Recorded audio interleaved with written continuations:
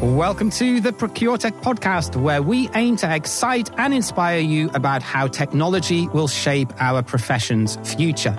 I'm your host, James Meads, and I worked in corporate procurement for 16 years before starting my own business as a content creator and consultant in the procurement technology space. I'm deeply convinced that procurement must become less technocratic and embrace the entrepreneurial spirit and creativity if we're ever going to shake off our image of being a process-obsessed, box-ticking function. You definitely won't find vanilla content on here, and we're not afraid to tackle some controversial topics and tell it like it really is. So if that's your thing, now let's jump right into this week's episode.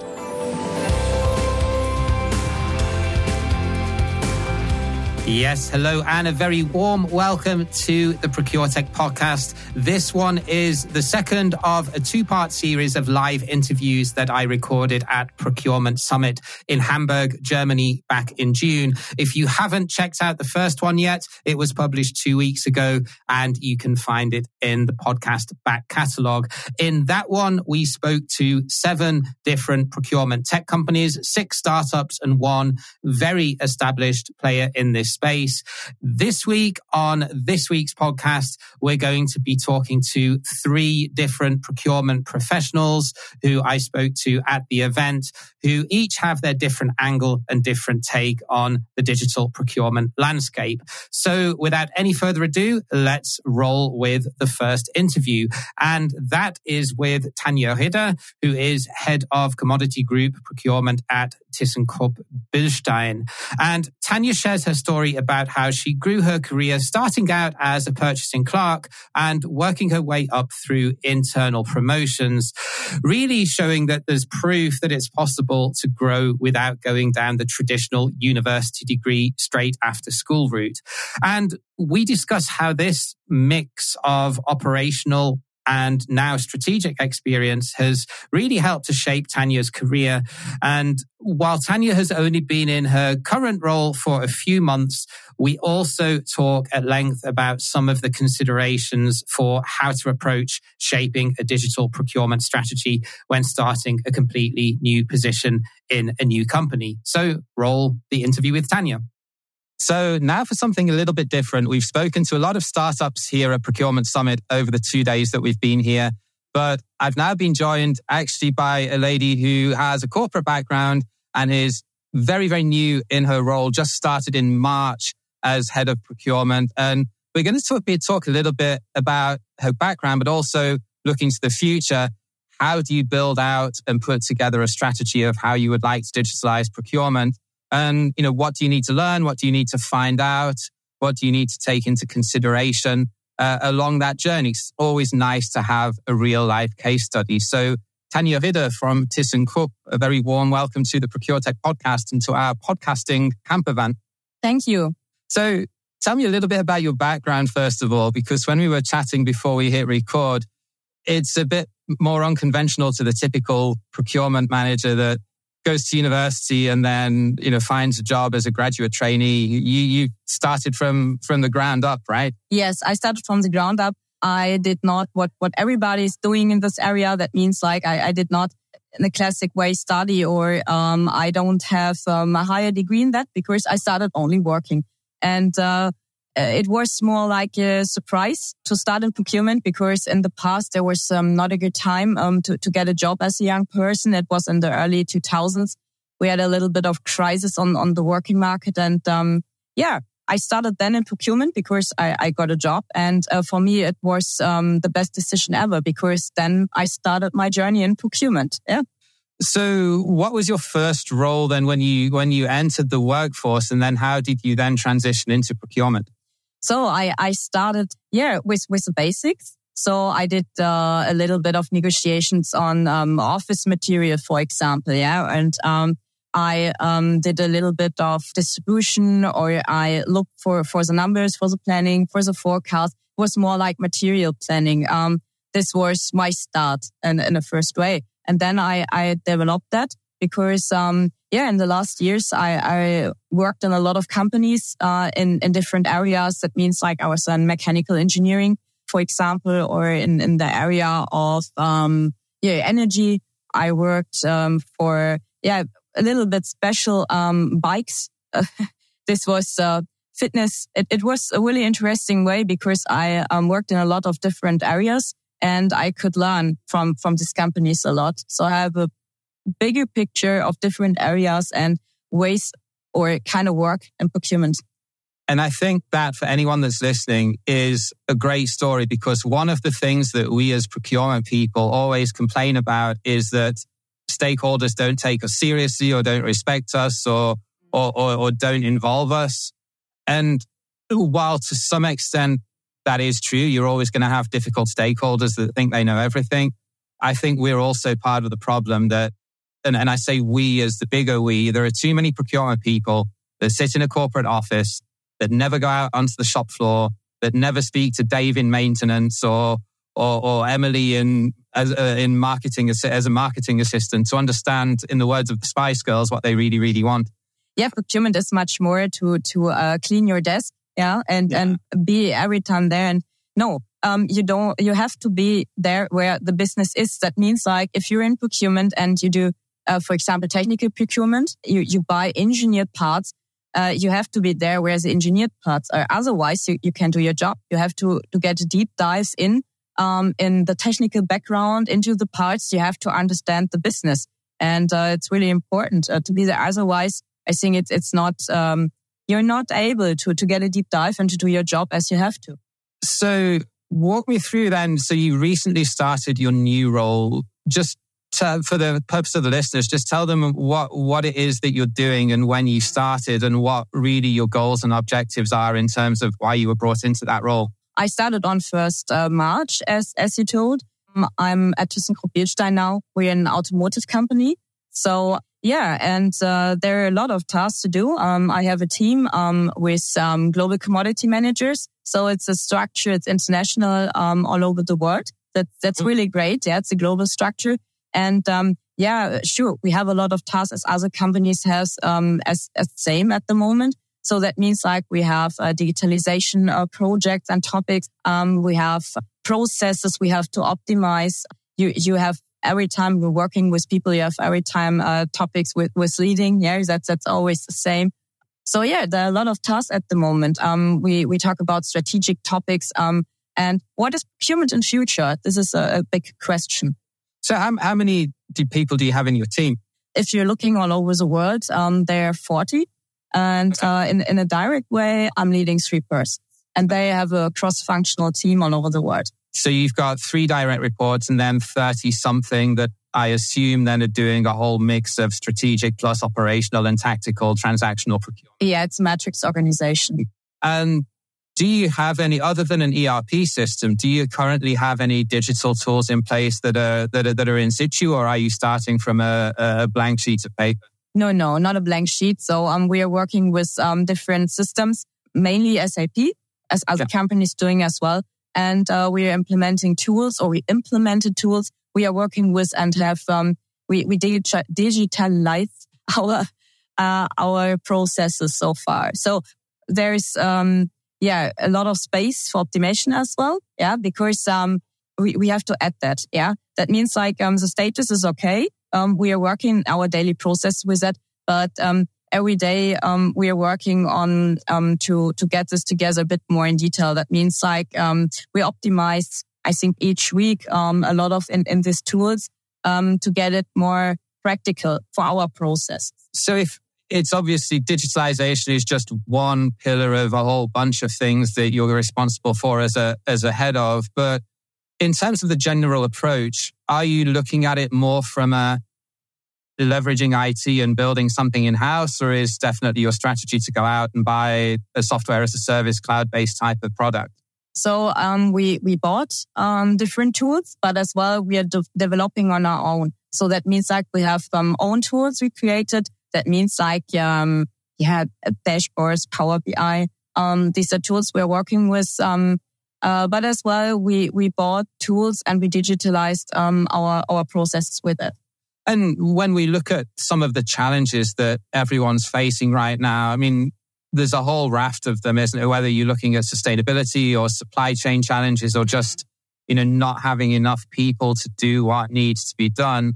What approach are you taking? Are you taking the approach that first of all you need to automate some of the more transactional tasks to free up your team to do more value added work, or is it more a fact of you're looking to leverage things like AI and machine learning to get better market intelligence and to have a more structured sourcing or contract management process? Because there are two different approaches, right? You can either say, okay, let's tackle the transactional stuff first, so as my people have more time to do what they need to do. But then not every operational buyer has the skill set and the desire to move up. So it's kind of like a game of chess to navigate, who's capable of doing what, isn't it? Yeah.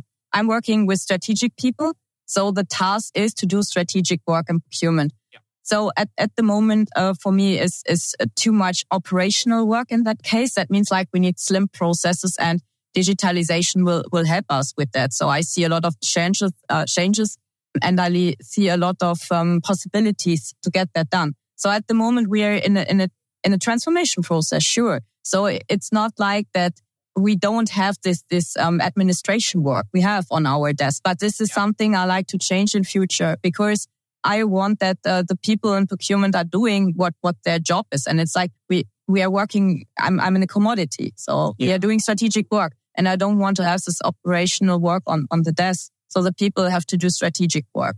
No, you're absolutely right. I mean, would you hire a lawyer and then get them to photocopy documents? Of course you wouldn't. They've got a paralegal or an assistant that does that. And yet in procurement, we have category managers that spend, my own personal experience, I spent between a third and a half of my time doing tasks that I could have outsourced to someone for probably 15 euros an hour. Yeah, sure. For me too in the last year. So I worked a long time as a buyer by myself, strategic buyer, commodity buyer, project buyer, choose something. Yeah. And it was always the same. It was, you did strategic work and you worked out in projects, sure. But there were a lot of administration work. And we don't need that in future. I think we have a lot of possibilities to change that, to get slim processes and to be more strategic and focus on the topic, because look at the situation on the market. What's coming in from the outside? Yeah, we have a lot of tasks. There are a lot of new rules in future. Yeah, we are looking for environment topics. We are looking for crisis. So we learned a lot, I think, in the last 2 years. What happened? Nobody supposed that, but it was like, hello, good morning. This is a real world. So I think it was a long time in procurement. We slept a little bit. So, and with this crisis, I think we learned a lot. So it depends on what kind of risk management do you have. Are you prepared for some crisis? And I think we could learn a lot from this time. It was hard. It was a lot of firefighting and disruptions in supply chain. We had to learn to handle that. And this is the future. Yeah, for me, it's not only like a buyer in a classical way, as you bought in the past, only parts. Yeah, it was never like that. But now we have a lot of risk management as well. We need to be prepared. Yeah, we need a good structure and we need a good, well prepared risk system for this crisis. And this is something a manager in procurement has to handle now. Definitely, and you're going to need to use digital tools to be able to get to grips with all of that. There's a little bit of music in the background. I hope this doesn't affect the sound quality too much. The joys of broadcasting from a conference when you're interviewing someone live. So if we think of all the procurement technology solutions out there, it's a little bit like walking down the aisle of a really posh supermarket when you walk down the wine aisle. There are all of these nice, expensive wines and some cheaper wines that are very, very tempting, but you've got a limited budget, you've got limited resources, you have to prioritize something. So coming into a role, greenfield, you said you started in March, so about 4 months in, and recognizing that a lot of your team are spending time on, not doing P2P work, but spending a lot of time on firefighting and operational stuff. If you were looking at a digital tool, what would be pretty much close to the top of the list in terms of what you want it to do? Yeah. I want to be faster and I want to be more transparent, and I really want to have more resource for the main topic. So that means like the standard processes with suppliers. We have a tool now we are working with, and we digitalize all our processes in this way. for the daily work. So it is really interesting because I think the market and it is changing, but a lot of companies are not working with that so far. So it is really different. You have suppliers or companies which who have own tools, and this is as well a task to get them together to have this transparent way for both sides. But as well, you have companies who don't like that. Yeah, it's for me, it's a lot of effort. I need to learn that tool. I need a person who is filling that in, and for them, it's like I think they did not understand, or they are on another level in that kind of often small companies. Yeah, and this is something I think it will change in the next years because more and more companies working in this way. This is the future, and we have to learn that. But I think if you have maybe 80% at the end who are working with that, we are on another point on our journey in that. So we have a digital procurement then, but it needs some time, I think, at this point. And would you say, in terms of when you go out and choose a solution, what are the most important characteristics of that solution? Is it user experience, price, speed of implementation, ability for it to be customized for your individual needs? What is it that you would specifically? Everything of that. Yeah, it's important, sure. There you go, procurement tech companies. Everyone that's buying your solution wants the moon on a stick. So I'm not buying this in a direct way. Yeah, we have a procurement for this as well. I'm working for direct materials, but for sure we talking about that in this area, and we are looking for slim processes. Sure. For me, it's like I think always about a lot does not help a lot. Yeah. It is not the way that we are working. I don't see that we are working with 4 or 5 tools. No, it is find the right solution or a limited budget, sure, and use something which is really useful for yourself and your process for your company. And I think this is really individual. So I took a walk around yesterday in this area, and for me it was nothing. I was surprised because I was hopeful that I can find something I don't know so far, but no, nothing changed so far. I think we are on a journey, but I'm really interested for the future in KI. So this could be really interesting, but on this point for me is not the level that is developed like that I can use that. What is in my head? Yeah, what I want to do in future. So there's no change so far. And what we have now is what we have and what we know. So in terms of AI, then you're saying you've not seen anything that you can immediately translate into a problem that it could solve for you with what you've seen from the exit. Yeah, for me, that's interesting. Yeah. For me, it's like a chatbot, for example. Yeah, it is nice for sales. I think this is really a support. But in procurement, no, for me, I don't see a benefit because we have EDI, we have API. These are benefits for us, but this is admin work as well. This is really administration work. This is operational. But if I look for the strategic work, where is the support? This is complicated because it is not like a standard answer, or there's not like a standard topics. Each day is not the same. You have tasks every day and they are totally different. And so far, there's nothing, I think, which can support that in the way you like to support that to get more slim process.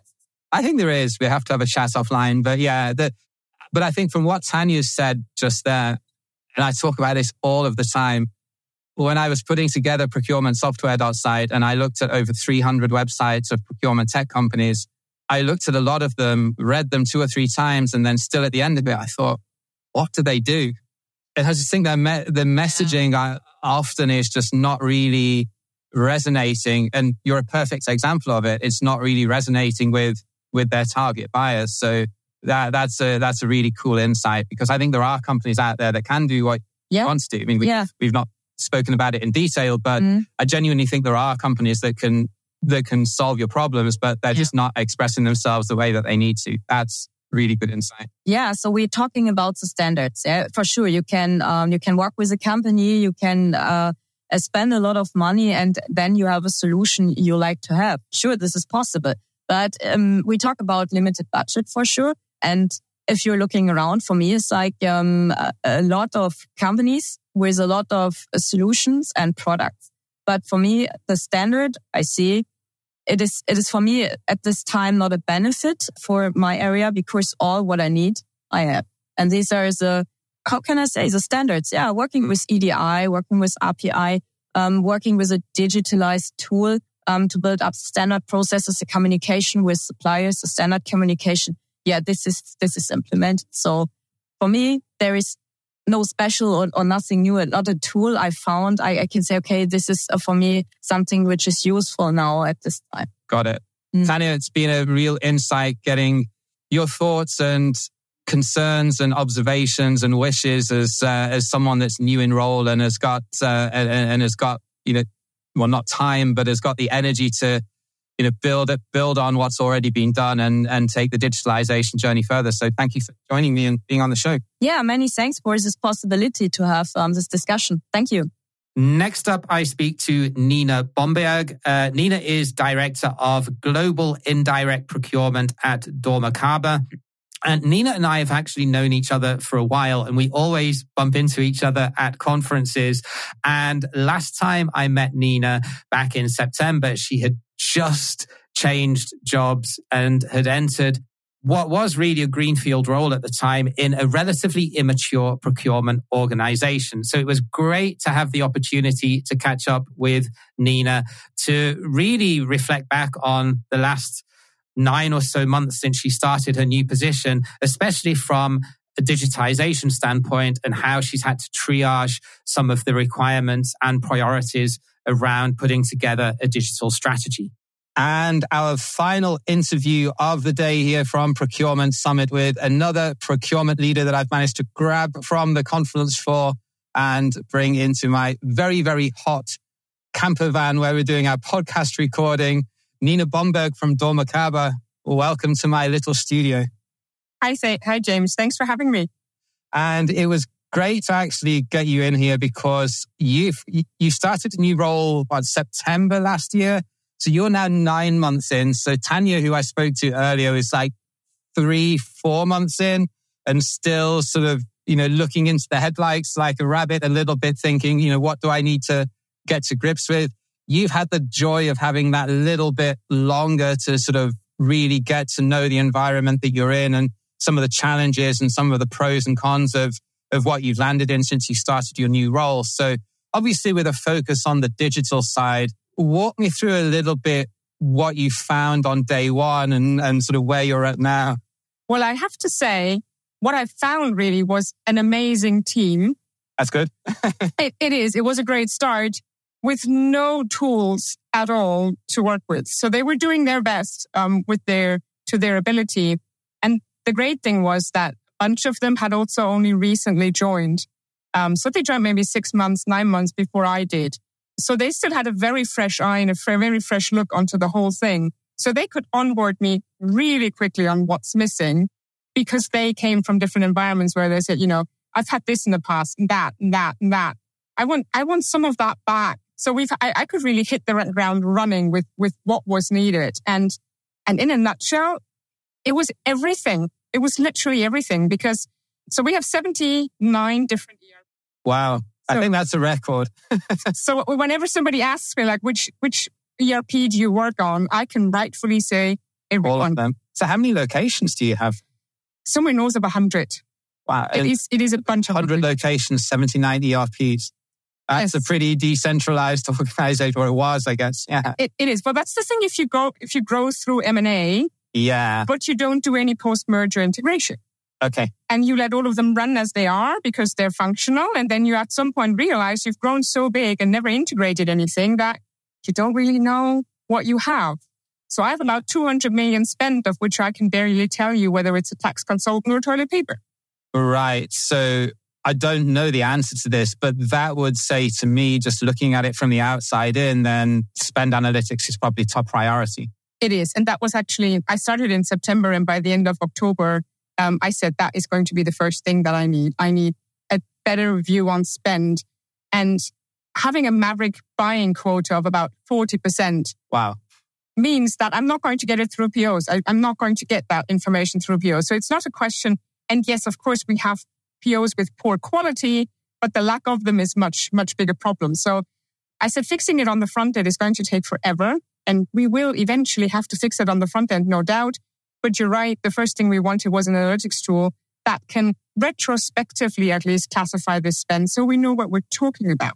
Yeah, that's a good point, actually, because if you're dealing with a lot of non-PO spend that you only even get an idea of what it is when the invoice lands on AP's desk, you need something then that's going to be able to pull from ERP systems, but also from finance, from accounting systems as well, to be able to even start to build up a single source of truth.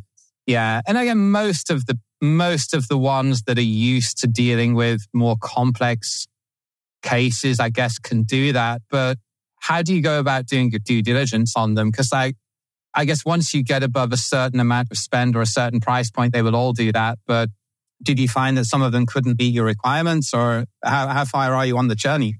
See, and that's one thing I also had to learn.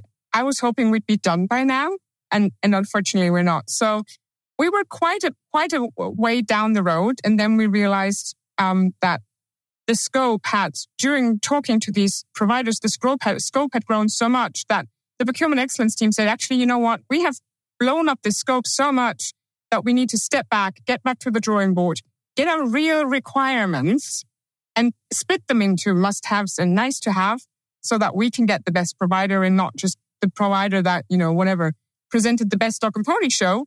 And then we can move on and implement something that's really worth it. And that's the best fit for what we're looking for. It's really cool to hear you saying that, because one of the things that I've got on my to-do list as a free download that we're going to put on the website is exactly that, is to have a matrix where if you need to know what features you really, really need and which ones are nice to have, to be able to pit them against one another and say, okay, if that one beats the other one, then mark it as a 2. If the other one beats it, mark it as a 0. Or if they're equal, mark it as a 1. Very simple analysis, but it forces you then to pick one over the other. Because inevitably, even if you go out and buy the most expensive analytics tool on the planet, it's not going to give you everything that you want.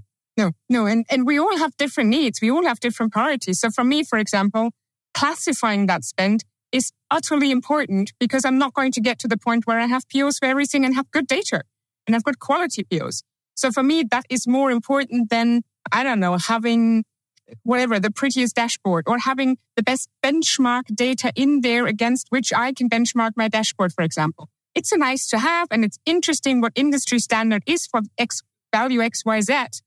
But my priority is, for now, understanding my spend. So what's next? I mean, you had to go back and take a bit of a rain check and go back and sort of reconvene and reconsider. So where do you go from here? And that's really where we are now. So we have now talked to all the stakeholders, and we've actually involved more of the stakeholders than we did in the first round, because we now said that we also want to do our savings reporting in there. Okay. Which then, it was one of the things where we said, well, we're doing that on SharePoint right now. It's really bothersome. It's not, it's a SharePoint. That's not what it was meant to do. So we said, okay, if we're going to take all the numbers into the system, then we also want the savings numbers in that system. So we're now involving controlling more because our savings get approved by controlling before they get recorded. So we also need workflows in there. So these kinds of things, that's what we're building right now. And then we're going back to the long list and say, okay, now these are our real requirements versus what we thought in the past, which was more of a nebulous idea of what we wanted. Yeah. So do you think you might end up buying 2 solutions then? Or is that sort of a must-have that you need to do everything in one? No, I think that is a must-have because from what we have seen, I think there are various providers out there that can do it. I mean, should we absolutely not find somebody who can do it, we would probably also diverge from that. But from the first glance we've had, I'm pretty positive that there are options out there. Okay. Yeah. Yeah, at least at a first level to be able to capture hard savings, and then other stuff, cost avoidance, market increases may be different. But yeah, I would agree. Okay, cool. So what do you think your roadmap is from here in terms of timing? See, and again, I want to say, so with every one of them we talk to, and we always ask them, like, what's your implementation time? And they always said, 6 weeks, maybe 8. And then they looked at us and said, how long do you need? And I said, well, 6 months, maybe 8. Because that's usually the problem. I mean, every time we work with our smaller companies, they're never the bottleneck, ever. it's always the big corporations that are unwilling to take the decision, incapable of providing the little IT resources that these companies need to implement, to set up their systems, to configure them to our needs. So it's these two bottlenecks really that we always need to go through. And in the past, I would have said, this should be done in 2 months. With my experience now, I want to say if we get it live in the fourth quarter of this year, I'll be satisfied. I think that's pretty optimistic as well. If you've got 76, did you say, ERP systems? Well, but It's not about integrating all of them in one go. And it's not about, we're not even talking about a live integration or anything.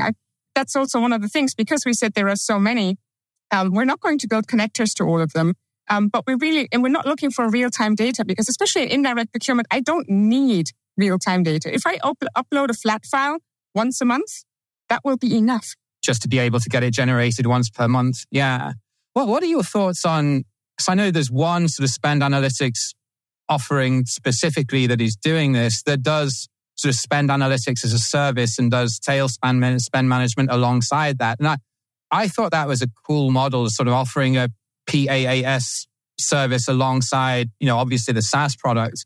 What are your thoughts on that? I do think it's a cool idea, because I really think C-spend is overrated.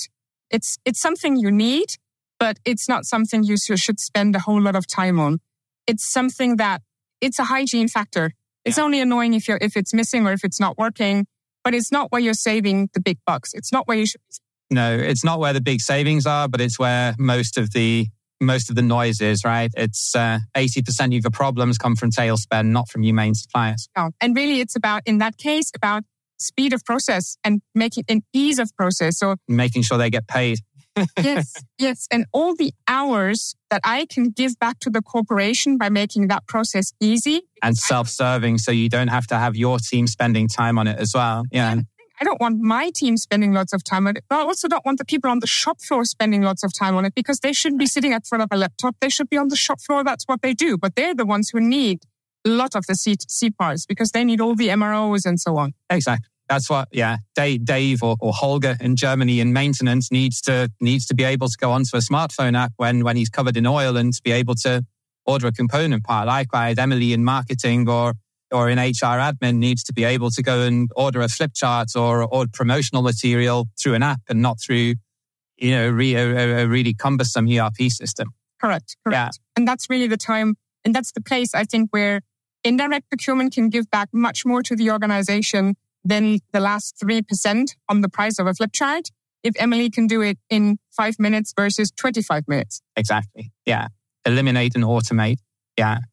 Yes. Nina, thank you for joining me. Wish you a successful rest of your procurement summit, and hopefully we'll see each other again in Barcelona at ProcureCon. Yes. Thank you so much for your time today. And I have to say, the bus is not half as hot as you think. It's a lot warmer. Good to know. And finally, I spoke to Mario Brugman. Mario is based in Switzerland and is a freelance interim manager, typically taking on senior procurement and supply chain roles for a few months at a time to bridge hiring gaps or to manage special project requirements that the client brings him in to look at. Mario's other passion, though, is what he calls social procurement, which is really leveraging the power of social media to both build a personal brand in this space, but also, more importantly, to raise awareness and visibility of the procurement profession. I always love catching up with Mario. He's always so happy and cheerful whenever I meet him. So hope you enjoy the interview. And we're continuing our interviews with procurement professionals with my good friend Mario Brugman from Switzerland. And we're going to be talking a little bit about what he calls social procurement. That is, how can procurement make themselves a little bit more prominent in their organizations, and how can they get the attention that they deserve to get their projects implemented? So, Mario, a very warm welcome to a very hot podcasting event. Thank you very much. Great to be here, James. So, Mario, tell me a little bit about your career up until now and what made you go for this whole social procurement concept. Most probably my craziness. I'm obviously in procurement since more than 25 years. I started as an electronics engineer, and as many people in procurement, I actually came to procurement by accident. But it was all? definitely, absolutely. But it was definitely a good accident, which means I kind of enjoyed it and stayed in procurement. So I was always in companies with some kind of technical products, electronics, mechanics, stuff like that, all kind of different stuff. I was more than 10 years in telecommunication-oriented companies, also more than 10 years in medical devices companies. And I was always responsible for procurement and supply chain functions, leading departments across continents and stuff like that. So yeah, I would say procurement is really my passion. And that's probably how I came to this social procurement idea. I mean, on one side, I wanted to give procurement more of a voice on social media because I think there are many people selling on social media, but not many people are really buying things. And I find it a bit boring if everyone is selling and no one is buying. So I think procurement deserves to be a bit more visible. On the other side, what we are even doing is we even identify new suppliers via LinkedIn. So we basically teach the procurement people also how they can leverage the power of LinkedIn in order to really find new suppliers by doing their own search posts. And that works pretty well. And we came across that by accident as well. On a Sunday morning, I was chatting with Katrin Kubisch. She is from Germany and is today my co-founder of the initiative. I was actually sourcing in a category which I never had to source before. I needed huge rollers for machinery industry. The company I was working for at that time was they actually said, we know all the suppliers in that field, and there are only 4 of them. And I actually said, well, that's not going to be true most probably. So I discussed with her on a Sunday morning and said, hey, you know what? I probably just shouted out on LinkedIn and asked whether someone knows more of those suppliers. We did a search post and we got four additional suppliers. So we doubled the supply markets with just one simple search post. And that's how social procurement was born. So it's almost then the antithesis to digital procurement in that you're kind of then challenging the need for having a supplier search or supplier scouting tool just by saying, if you have, it's obviously not going to work if you only have 50 connections and you never post anything. Exactly. But if you take the time to build and grow and nurture a good network within the procurement community, then you can very much leverage that when you're in a bit of a pickle and you need to find, a new supplier or new source of supply for something and maybe a new category that you're just picking up and you don't really know very well or one-time project work. Exactly. I'm not challenging the need for a scouting tool or something like that because we are never intending to replace, but we think it's an add-on, right? I mean, it's not that since I do social procurement, I do nothing else. I mean, I still have all my other sources that I'm using if I really have to source for new suppliers or for a new category. That's not a question at all. But I just think it's one additional way which we can use, and it's actually free. I mean, you don't even need a paid LinkedIn account or something like that. It's there anyway. And the whole networking itself has so many advantages that I just say this is just one more advantage that you should actually use. And what's really interesting, I mean, I did probably roundabout across the past few years, I did probably something like 25 to 30 search posts. And a lot of people from our network did their own. And it's actually pretty interesting because there was never, ever a search post without a result. I mean, we always identified at least one new supplier. So it always helped us to kind of reduce the blind spot because there will be a blind spot anyway all the time. But we just try to. So if someone's thinking, I would really like to network a little bit more with procurement professionals, either on LinkedIn or at conferences or through professional bodies, what tips or what advice would you give to someone that's maybe not invested much time and effort into doing this before, but now has realized that they really need to do more of it if they're starting from zero? In a first step, it definitely all starts with the profile. Many people, including myself, have profiles since a long time. I opened my LinkedIn profile in 2008. Wow! I always had a profile, but nothing else. I mean, it was always filled with my CV, but it was really, for me, LinkedIn was a CV repository, which is absolutely not the idea behind it. But of course, in 2008, LinkedIn was also quite difficult to say. So I basically just opened the account and had the account there for a long time. And then as part of an MBA I did a digital masterclass. So it was one of the specializations I did.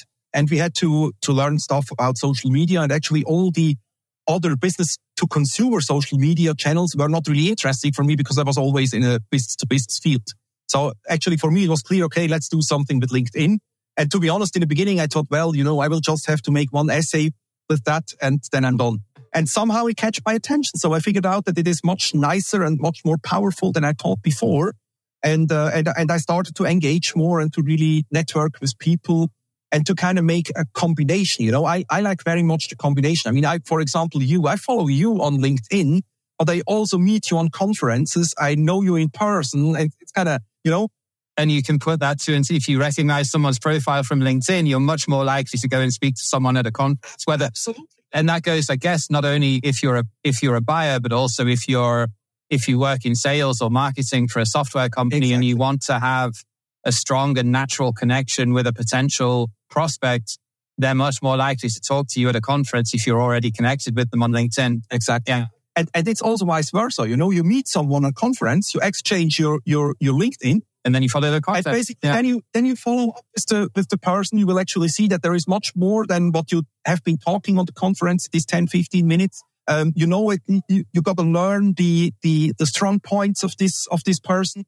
And sooner or later, one of you might add value to the other, or ending up in your boss here, right? Sweating. Love it. So with that said, I think we're all going to go and get an ice cream. Mario, thank you for joining me. Thank you for having me. And that rounds off the very action-packed 2 days that I had at Procurement Summit in Hamburg back in June. Just wanted to give a shout out to Paulina and Sebastian from the organization team for really believing in the opportunity of how it would be cool to do some live podcast interviews from the exhibition floor and helping to facilitate everything. If you haven't been to Procurement Summit, especially if you're based in Central Europe or the German-speaking region, it's a great conference, much more fun and much less stiff and corporate than a lot of other conferences out there. Indeed, I would even say it has a little bit of a DPW vibe going for it as well. Lots of innovative new startups that are there that you probably wouldn't come across at other conferences. So definitely gets a thumbs up from me. I would also just like to get your feedback as well that, in the past, we've not really done that much in terms of interviewing practitioners to talk about their digitalization journey. And I'd like to do more of those interviews. So if you are a procurement practitioner who has had some successes or some very insightful lessons learned from your digital transformation journey, I would love to hear from you. If you'd like to be a guest as a practitioner, then please reach out to me. And it would be great to have a conversation and get you on some upcoming episodes that we're going to be putting out going into the fourth quarter.